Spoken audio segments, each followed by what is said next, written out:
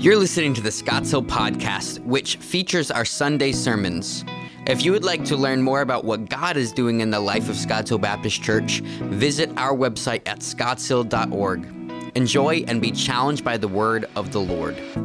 Well, good morning and welcome to Scotts Hill. So glad to see all of you here this morning live. Those of you who are watching us online, we're so thankful that you've been able to join us as you've invited us into your homes. And if you can, we'd love to invite you into our home and come and join us on a Sunday morning in a great faith family as we celebrate together our risen Savior and our Lord Jesus Christ. It's great to have you. Well, my ministry began as an intern in a church in Denham Springs, Louisiana, and then I was a student pastor. But in 1992, I had my very first opportunity to be called to serve as a senior pastor. I went to a little church called Bethel Baptist Church in Graceville, Florida, and I had no experience at that point of being a senior pastor. Matter of fact, I only had 2 sermons in my repertoire during that time, and one of the sermons I used for the pulpit search committee to call me on staff there. So I only had one good sermon left, but I was excited about the ministry there in this little peanut farming community, and I was looking forward to learning to love people and to lead people well. And I was very excited. So we got there and we started doing a work there, and the church started growing pretty quickly. We started reaching a lot of folks in the community. People were joining every Sunday. I was so excited about it. I was so excited about studying and praying and counseling and preaching and sharing the gospel with people. But what I didn't know was that I was going to be required to wear a number of other hats in that small little church. For example, I was also the custodian.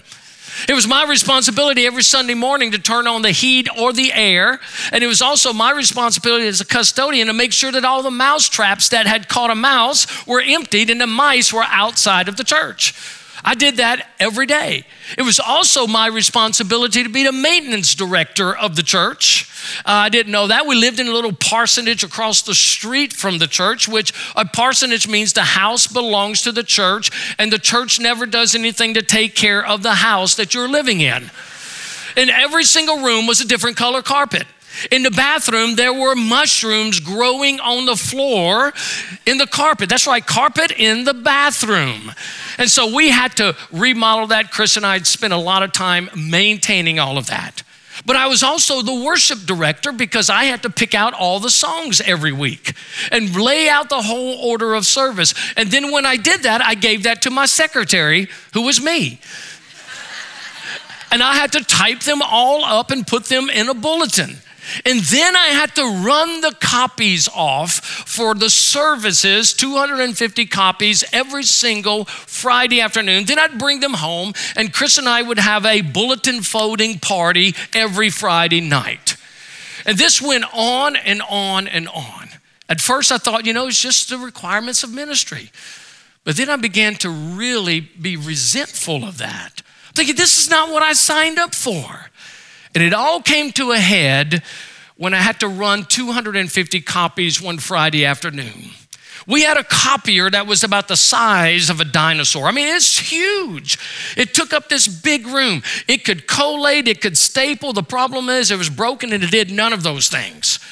And I had to run 250 copies. But the problem is the buttons on the machine that you can set to how many you can run did not work.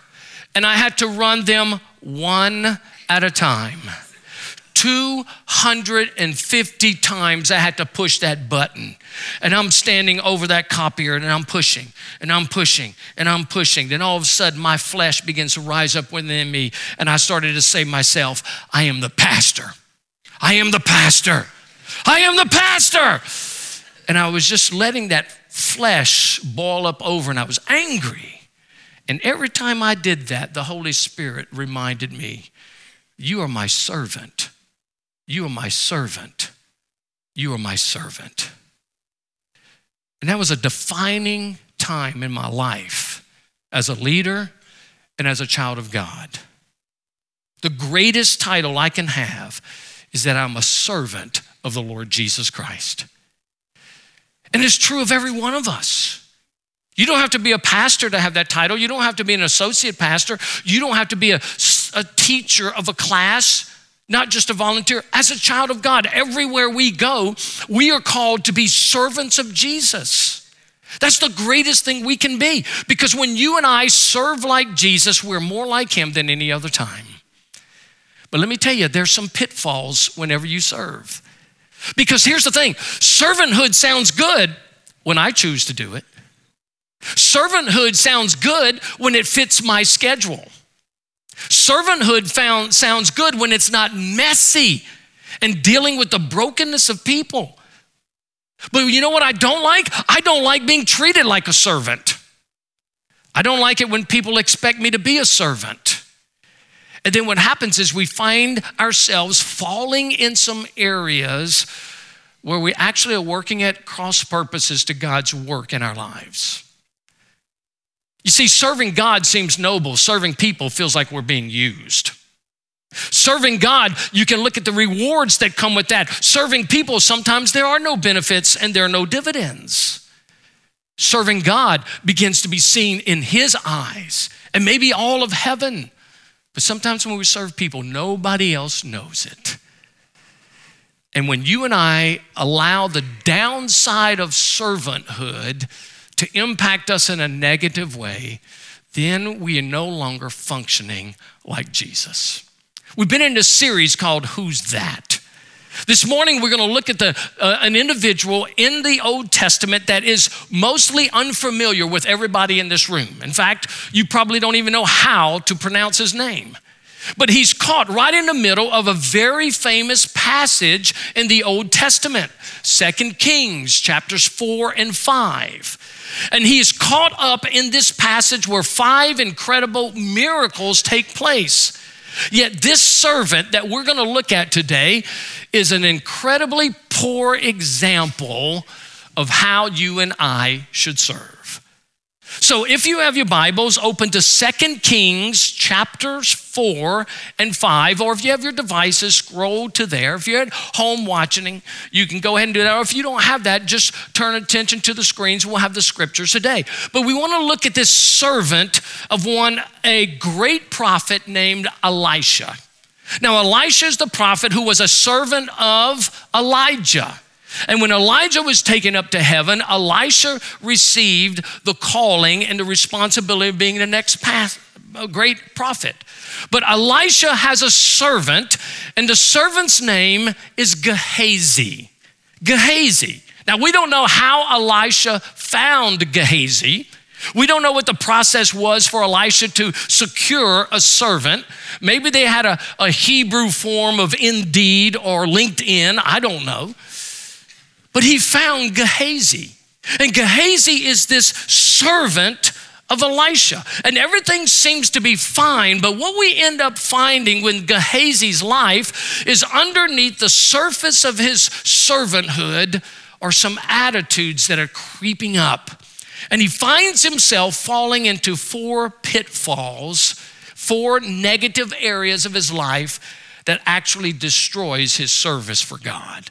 What I want us to do today is to look at it from the perspective of Gehazi and God's word and see what some of those pitfalls are.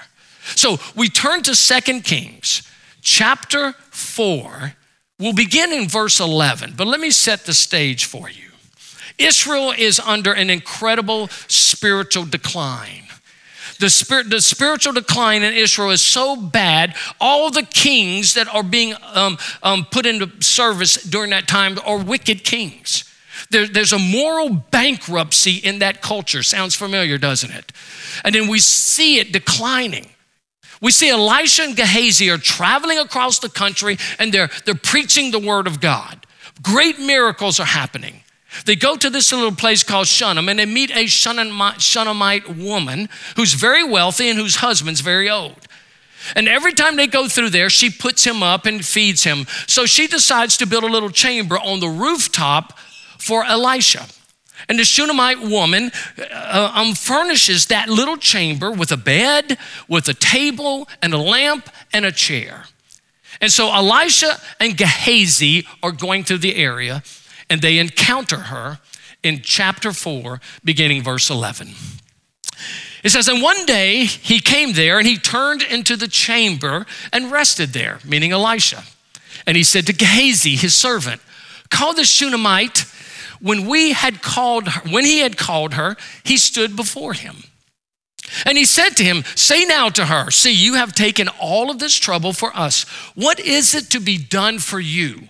Would you have a word spoken on your behalf to the king or to the commander of the army? And she answered, no, I dwell with my own people. In other words, no, everything's good. I don't need anything. I'm dwelling with my own family. We're wealthy. Everything's taken care of. And then it goes on. And he said, Elisha is speaking to Gehazi. And he says, what is to be done for her? So he's asking Gehazi his opinion.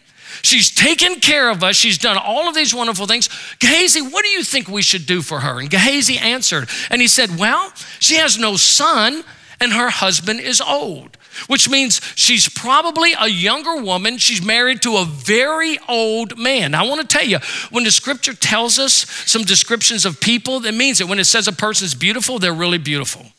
When it says he is well built and handsome, he is well built and handsome. When it says he is old, he is old.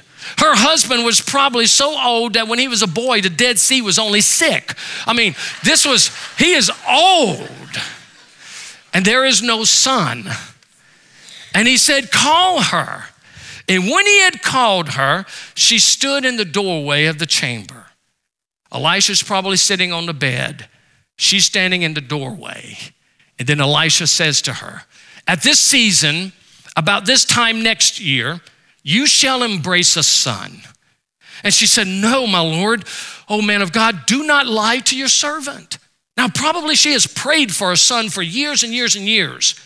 And now she's saying, please don't trick me. Don't get my hopes up. Don't lie to me. But the woman conceived and she bore a son about that time the following spring, as Elisha has said. An incredible miracle takes place. Gehazi, his servant, is the one who recommends, hey, what about a son? And Elisha calls her in and says, hey, we're going to give you a son. And it comes to pass. And Gehazi must have been thinking, man, this is so cool. Elisha asked my opinion. I gave him the answer. And now there's a miracle based upon what I recommended. You know those little stickers at the gas pump right now of Joe Biden pointing to the thing that says, I did that? You can imagine Gehazi, if he would have had those, he would have had them all over the house. I did that. I did that. He was excited about it. So many years pass. Okay, they're going along. And then a little boy grows up. And when the child had grown, he went out one day to his father among the reapers. And he said to his father, my head. Probably a stroke, and because of severe headaches. The father said to his servant, carry him to his mother. And when he had lifted him and brought him to his mother, the child sat on her lap till noon, and then he died. The child she never asked for, but the child that was promised to her by a man of God came to fulfillment, and now he's dead. Heartbreaking. But then the next verse. And she went up and laid him on the bed of the man of God and shut the door behind him, and she went out. This is really odd. She went to the chamber where Elisha stays. She took that lifeless body of her son and laid him on the bed, and then she left. So why would she do that? It's interesting that she brought him there, and here's why. That was the place where she was given the promise. Elisha was probably sitting on the bed as she stood in the doorway, and he made the promise that she would have a son, and it came to be. So what did she do? She took that son and she laid him on the bed, representing that she is bringing him to God. And if God wants that promise to be fulfilled, he is powerful enough to resurrect that seemingly dead promise. Some of you are carrying some dead promises. And you're carrying these things around. Maybe it's a hope that you felt the Lord had put into your heart. Maybe it's a promise that you felt like he's given to you.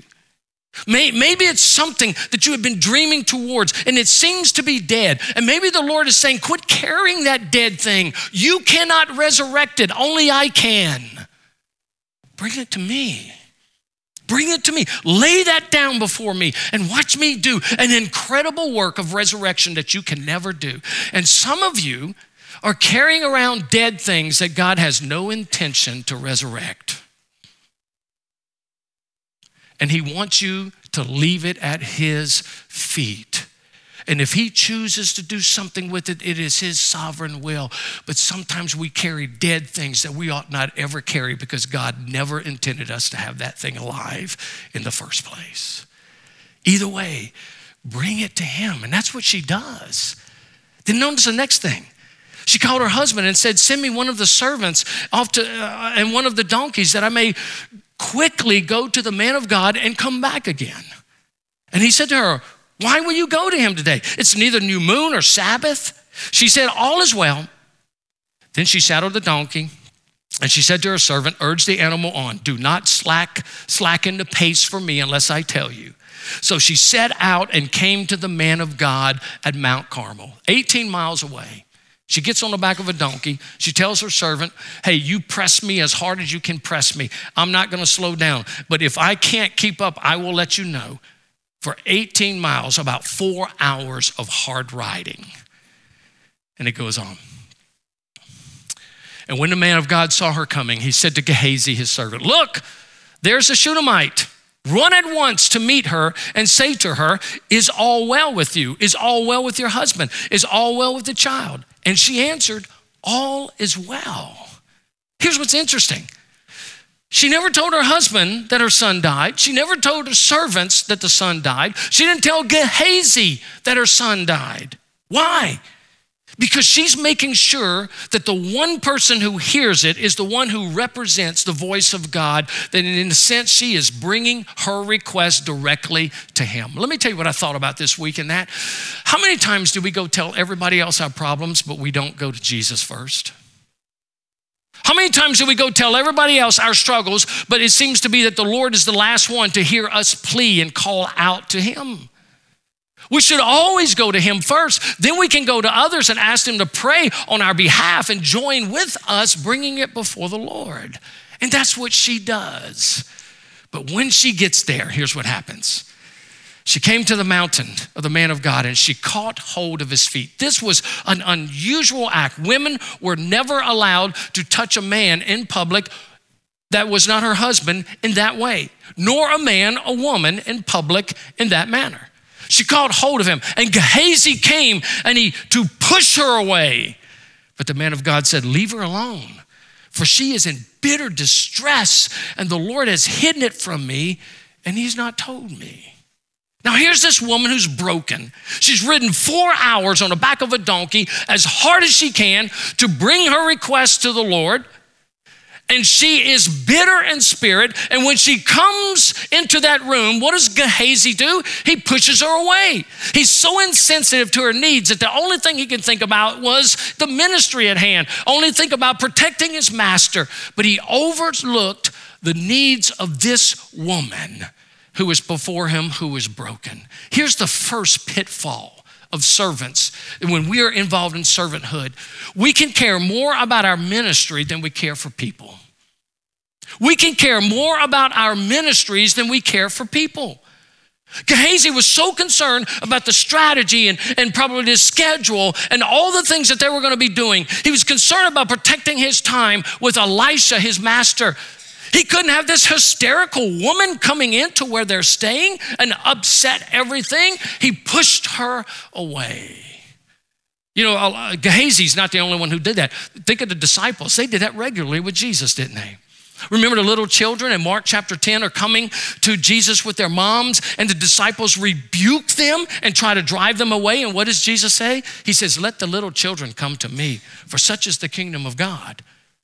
We find in another time in John chapter 12, a woman comes in and her name is Mary, and she's broken, she's in anguish. She breaks this alabaster jar full of very expensive perfume, pours it all over the feet of Jesus. Everybody is condemning her, and Jesus uses the exact same words that Elisha used. He says, leave her alone, for she is preparing my burial. And when Jesus is always with sinners, tax gatherers, people are always complaining of the kind of people that he was with. But the thing that Jesus reminds us of is this. In Luke chapter 19, verse 10, he says, I came to seek and to save that which is lost. Jesus was always about people. He was about people over ministry. His ministry was people. And let me tell you, sometimes we want to put our ministry before people. Why? It's so much easier to do ministry in a calendar than it is to do with people who are unpredictable. You know what I noticed? People's crises never fit my calendar. You know what I also noticed? People never die according to my schedule. People are never hurt at the most appropriate times. And people are messy, because when we get involved in ministering to people, then it changes my schedule, it changes my agenda, it changes my approach. And sometimes we can be like that missionary that I met on a Papago Indian reservation in 1977. Here's what she said to me. She said, I'd be a great missionary if it wasn't for these Indians. And sometimes we think, wow, we'd be great servants if it wasn't for people. Some time ago, I was speaking with a young pastor who I asked him, I said, if you could do anything in ministry, what would you want to do and how would you do it?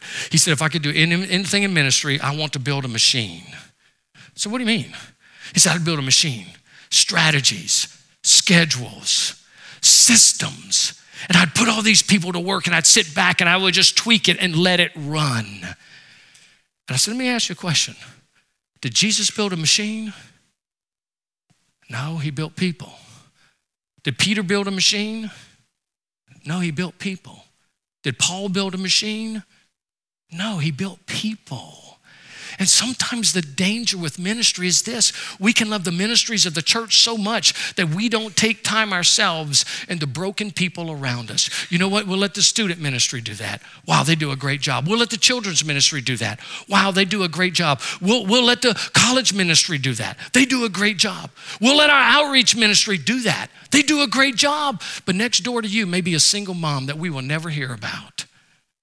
And God's calling you to get involved in her life, or a single dad, or maybe somebody who's a widow or a widower who needs our help.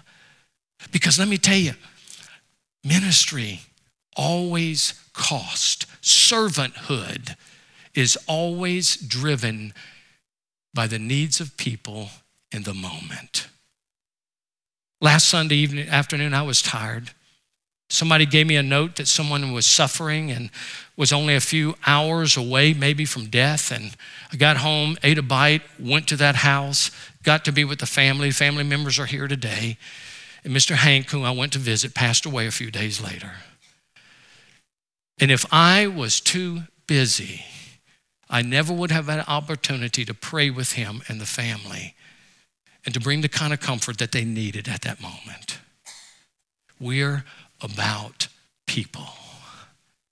This church needs to be about people. Your calling as a child of God is to be about people and loving them the way Jesus loves them. So let me go on. He said to Gehazi, tie up your garment and take my staff in your hand and go. If you meet anyone, do not greet him, and if anyone greets you, do not reply, and lay my staff on the face of the child. So he gives Gehazi an opportunity. He says, Gehazi, here's the thing. I want you to go. You take my staff. You get to be the one to put it on his face and pray or whatever it is that he's instructing him to do, and the child will rise. Well, the Shunammite woman didn't have that same confidence in Gehazi. The mother of the child said, as the Lord lives and as you yourself live, Elisha, I will not leave you. So he, Elisha, rose and followed her. So they went off together. So Gehazi's on his way. What happens with Gehazi? He went ahead and he laid his staff on the face of the child, but there was no sound or sign of life. Therefore he returned to meet him, and he told him, the child has not awakened. Elisha, I've done exactly what you wanted me to do. Nothing happened. Then Elisha shows up on the scene, and he came into the house and he saw the child lying dead on his bed. And so he went in and he shut the door behind him, the two of them, and he prayed to the Lord. Then he went up and he lay on the child, putting his mouth on his mouth, his eyes on his eyes, his hands on his hands. And as he stretched himself upon him, the flesh of the child became warm. Then he got up again and he walked once back and forth into the house and went and stretched himself upon him. The child sneezed 7 times and the child opened his eyes. Great miracle. Then he summoned Gehazi and said, call the Shunammite. So he called her, and when she came to him, Elisha, he said, pick up your son. She came and fell at his feet, Elisha's feet, bowing to the ground. Then she picked up her son and went out. Here's the point. Elisha sends Gehazi to do this miracle. He doesn't do it. It doesn't work. Elisha walks into the room. He takes over. The child is risen. The mom comes in and she falls at the feet of Elisha. Now, Gehazi did everything he asked him to do, but he failed. And this isn't the only time. We find just a little bit later to go to the school of the prophets, and Elisha says to Gehazi, hey, go make some stew for the prophets. Well, they put poison in the stew, poisonous herbs, and Elisha had to come behind him and heal the stew. And then a man brings 20 loaves of bread for the sons of the prophets to feed them, and there are over 100 of them. And Elisha says, Gehazi, take the bread, go feed the people. And he pushes back and says, no, this isn't enough bread to feed everybody. And Elisha pulls a Nike on him. He says, just do it. And he does it, and there's a miracle. And here's the thing that we see surfacing under a servant who finds himself under the shadow of someone greater. We can feel used and unappreciated when we serve in the shadow of others. Isn't that true? Gehazi is getting to the point, does he feel used and unappreciated? Everything he's doing doesn't work. Elisha has to come behind him and bail him out, and every time Elisha gets all the credit. You know, there are a lot of times when we serve in ministry and when we serve other people that we can feel used and unappreciated. Maybe you're serving in a place where nobody sees you, and you don't get any pats on your back. Nobody sends you a card that says, we can't do this without you. Nobody's over there praising you and recognizing you. In fact, you're working behind the scenes and somebody else is getting the credit. Maybe you have a job that somebody else is getting the credit for your hard work, and you're feeling used and unappreciated. You see, the thing that we have to guard our hearts in when we serve is why we do it. And if we're serving only to get recognition, and if we're serving to get pats on our back, or if we're serving for the purpose of people to praise us, then those things are going to be the driving things that cause us to do what we do. And when you're serving, there will be a time when you will feel used and unappreciated. But here, take heart. Here's what the writer of Hebrews says when we get to these places. He says, for God is not unjust so as to forget your work and the love which you have shown toward his name, and having ministered and in still ministering to the saints. Listen, here's the great news. When you're serving the Lord Jesus and you're serving for his glory and for his honor, people will forget you. But Jesus never will. He never will. And we're serving for the right reason, not for the recognition of men, but for the pleasure of our Savior. Then there will be a day when we stand before him and he will say, well done, good and faithful servant. And I believe that when we get to heaven one day, there will be those unnamed saints whose rewards are going to be so incredibly great because they served behind the scenes faithfully all of their life, and the rewards that they have are so greater than those who have held top positions because of their servanthood. I would say this, be careful when you serve. Even when you start to feel unappreciated, remind yourself of this. Who am I serving? It is the Lord Jesus. And my love for him is the overflow of my service to others. And that keeps me intact. Now we come to chapter 5. Naaman, a great Syrian commander, has leprosy. Jeff preached about this on the first of this series. And then what happens, this little girl, a Jewish girl, tells Naaman about a great prophet who can heal. So Naaman goes to the king and says, can I go? And the king gives him letters and he says, yes, go. Find this great prophet. And so what does he do? He finds Elisha. And we take it up in verse 9. So Naaman came with his horses and his chariots, and he stood at the door of Elisha's house. And Elisha sent a messenger to him, which was Gehazi, saying, go and wash in the Jordan 7 times, and your flesh shall be restored, and you shall be clean. So Gehazi goes, and he tells Naaman this. Hey, just go wash 7 times in the Jordan, and you'll be clean. How does Naaman respond? He was angry, and he went away, saying, behold, I thought that he would surely come out to me and stand and call upon the name of the Lord his God and wave his hand over the place and cure the leper. He goes on. He says, are not Abana and Pharpar, the rivers of Damascus, better than all the waters of Israel? Could I not wash in them and be clean? So he turned and he went away in rage. Again, Gehazi just did what he was told. He was just a messenger. He says, Naaman, here's what you got to do. And what does Naaman do? He takes his full wrath out on this servant, chews him up and down, and tells him exactly what he thinks. And there's Gehazi just standing there. Wait. I'm just telling you what Elisha said. Here's a third pitfall. We can be treated with disrespect and resentment by simply revealing truth. When we're servants of God and we're just simply doing what God has called us to do, there are times that people will treat us with resentment and disrespect. When you're teaching God's word, when you're speaking truth, there's sometimes people will not like you. I want to tell you, in my 29 years of ministry here, there have been times where I have received some very nasty emails, some very nasty phone calls, some nasty visits. Now, I want to tell you, if anybody emails me and you put your name on that email, I am happy to read that email. But if anybody sends me a letter or anything that's anonymous, I just want you to know I never read it.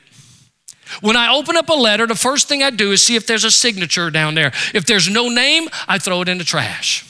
If there's a card and there's no name, I throw it in the trash. Why? I'm not going to spend my time reading the words of a coward. But if you write me a letter and you write me an email and your name is on it, I respect you for that. And I will call you and we will sit together as brother to brother, brother to sister, and we will walk through the issues for the glory of the kingdom. I promise I will do that. But there have been times where people have not liked what I said. I used to have my name out on the sign in the front. Well, the church did. It said, Pastor Phil Ortego. And one time I came up and somebody took the letters and they cleverly rearranged them. And the letter said, Phil ought to go. I took a picture of it. I thought, that's clever. That's pretty clever. Now, I don't know who did that. Nobody's ever confessed of it, but my name's not out there anymore. But it's not because of that reason. My name's not out there anymore because the church is not about Phil Ortego. The church is about Jesus Christ. And 25 years from now, people won't remember me, but they better well remember Jesus.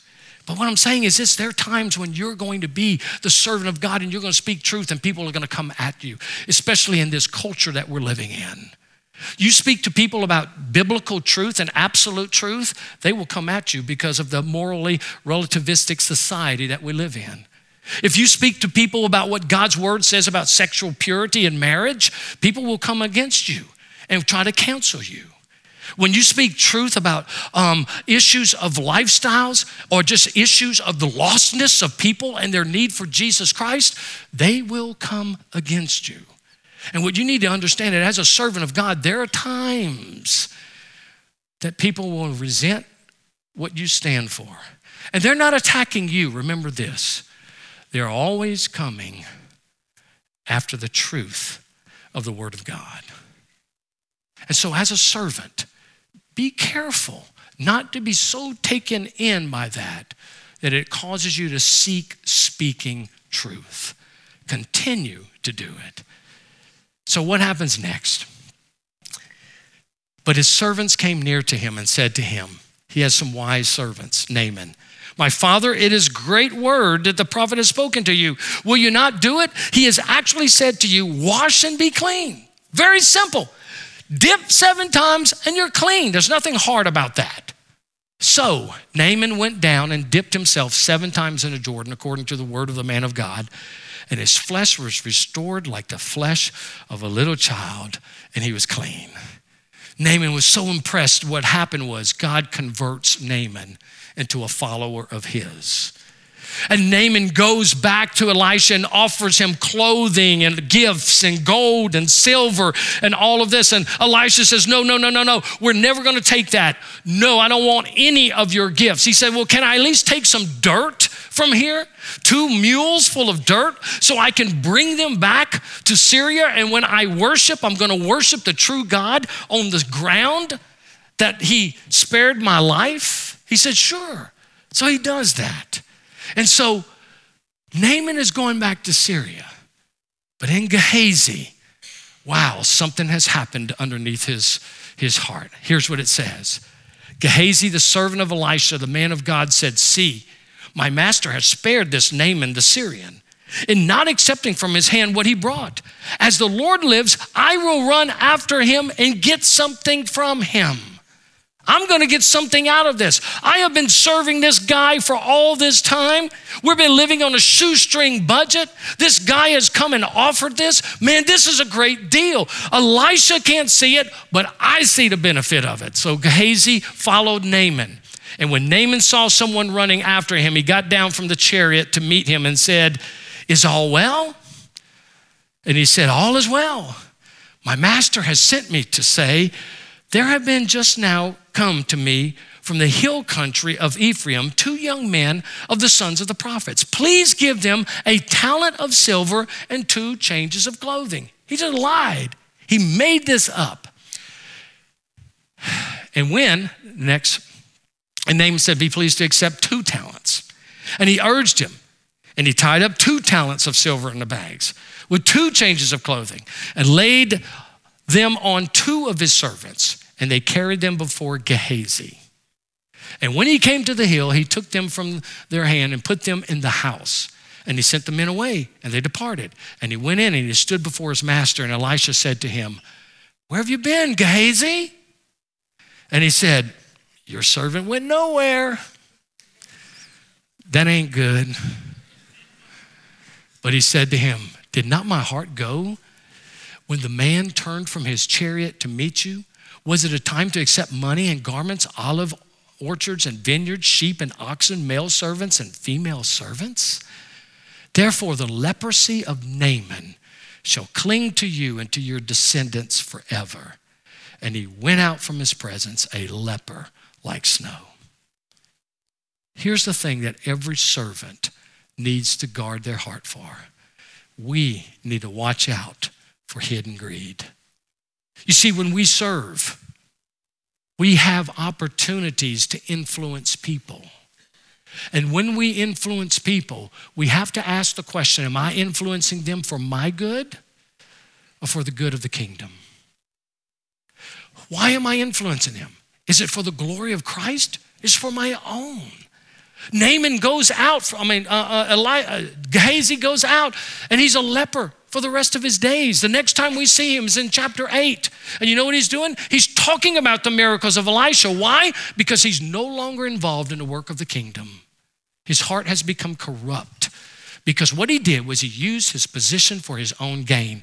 Let me just say this, servants, and if I could say anything, there are pastors all across this land today who are using their positions for their own gain. Every week I hear of some pastor having to step down because of sexual immorality. And when you begin to dig in it, what it is, it's sexual abuse, where they're using their position to groom women for their own sexual passions. And they're destroying and undermining the work of the church. And then there are volunteers who do the same thing. And we're seeing that across the board. I've seen pastors who have used churches as just a stepping stone so they can get to the next level of fame and money. I've seen people who have done so many different things in the church to try to gain reputation for themselves. And the thing we must always guard against as we're servants of God is, why am I doing it? It's for his glory. It's not for mine. So how do we tie all this together? How do we say, as servants, we make sure we protect our hearts, that we don't fall in these pitfalls? Let me give you one verse in closing. Jesus says this in Mark 10:45, "For even the Son of Man came not to be served, but to serve, and to give his life as a ransom for many." Here's our model. The Lord Jesus is our model because he perfectly lived this. He did not come to be served, he came to serve. And when you take this, you have a beautiful definition of what servanthood is. Let me put it this way. Servanthood is willfully laying down your rights and your privileges in order to serve others through giving of yourself. That's what Jesus did. He did that for you and me. He laid down his rights and his privileges as the Son of God, took on human flesh, came here for the purpose of serving us by giving of himself on the cross. And as a result of his servanthood, you and I can have a relationship with God through Jesus Christ. And that is to be the model of your life and my life. We're to live in such a way that we're willfully laying down our own rights and our privileges to serve others through giving of my time, of my treasures, of my giftedness. And it begins in the church. As we serve together, one of our core values at Scotts Hill is that we love one another through serving. But it never stays within the body. It goes outside, and everywhere we go, we become the aroma of Jesus Christ to a lost world, in that we're willing to alter our schedules. We're willing to alter our rights and our privileges. We're willing to lay these things down so that we can impact them with the message of the gospel of Jesus Christ, because that's the greatest need of the world. Don't be a Gehazi. Don't think more of ministry than you do of people. Don't be a Gehazi. Don't be in the mindset of feeling used and unappreciated because people don't give you recognition. Don't be a Gehazi in the sense that you're scared to share anything because of the resentment that people might have towards you. Don't be a Gehazi. Don't use service for your own good, but always for the good of others. If you're here this morning as a believer, that's the challenge for us, is to live like Jesus lived. It's really simple. And if you're not a believer, the challenge today to you is to come to the Lord Jesus Christ, who served you well on the cross and is still in service to people today as he gives of himself. As we walk through this together, we can learn what God wants us to be in servanthood. One of my favorite stories told by Chuck Swindoll was a story of a little boy named Chad. He's in 3rd grade. Chad was one of those little kids that nobody really liked. He was kind of a social outcast of the other kids. His mom would watch him every day. He'd go to the bus stop and all the kids would hang together and there would be Chad by himself, just by himself. They're all talking and laughing and Chad just stood there listening on. They'd all get on the bus, and at the end of the day, they'd get off the bus, and all this group hanging together, laughing and joking, and Chad just walking behind him by himself, always by himself. One day he went to his mom. He says, "Mom, we're having a Valentine's Day party next week at school, and I want to make a handmade Valentine for every kid in my class." Well, his mom's heart sank because she knew what that meant, that he's going to make all of these, and Chad probably won't get a single card. But he was intent on it. So he set up all the stuff on the table. He painstakingly, meticulously created every little card, wrote a different note for every little kid. On that day, he packed them all up, put them in a little paper bag, and he was off to school. And as he was going off to school, his mom thought, when he comes home, he probably won't have a single card. So I'm going to make him his favorite cookies. And sure enough, she made the cookies, and she's looking out the window. All the kids get off the bus, and they're all hanging together, and they're walking away, and Chad is by himself. And she said she noticed that he was walking a little faster than normal that day. And he walked into the house, and when he opened the door, his mom was standing there, and he looked at her. He said, "Not a one, not a one." And she went down to hug him, and he turned around. He said, "I didn't forget a one." When Jesus went to the cross,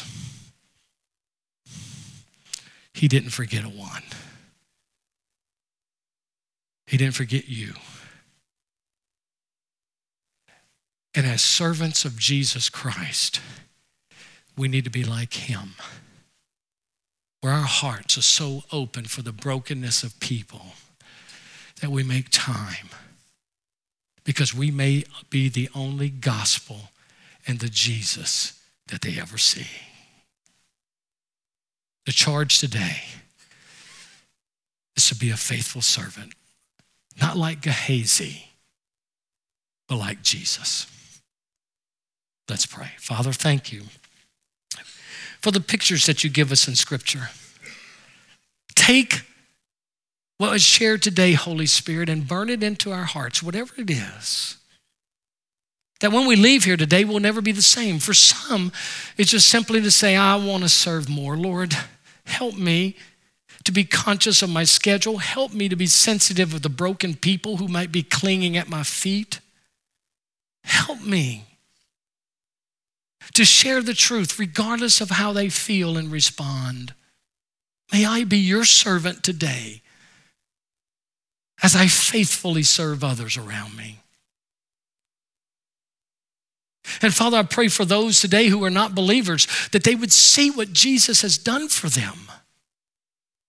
And through his kindness, that they would come to repentance and give their lives to the lordship of Jesus Christ.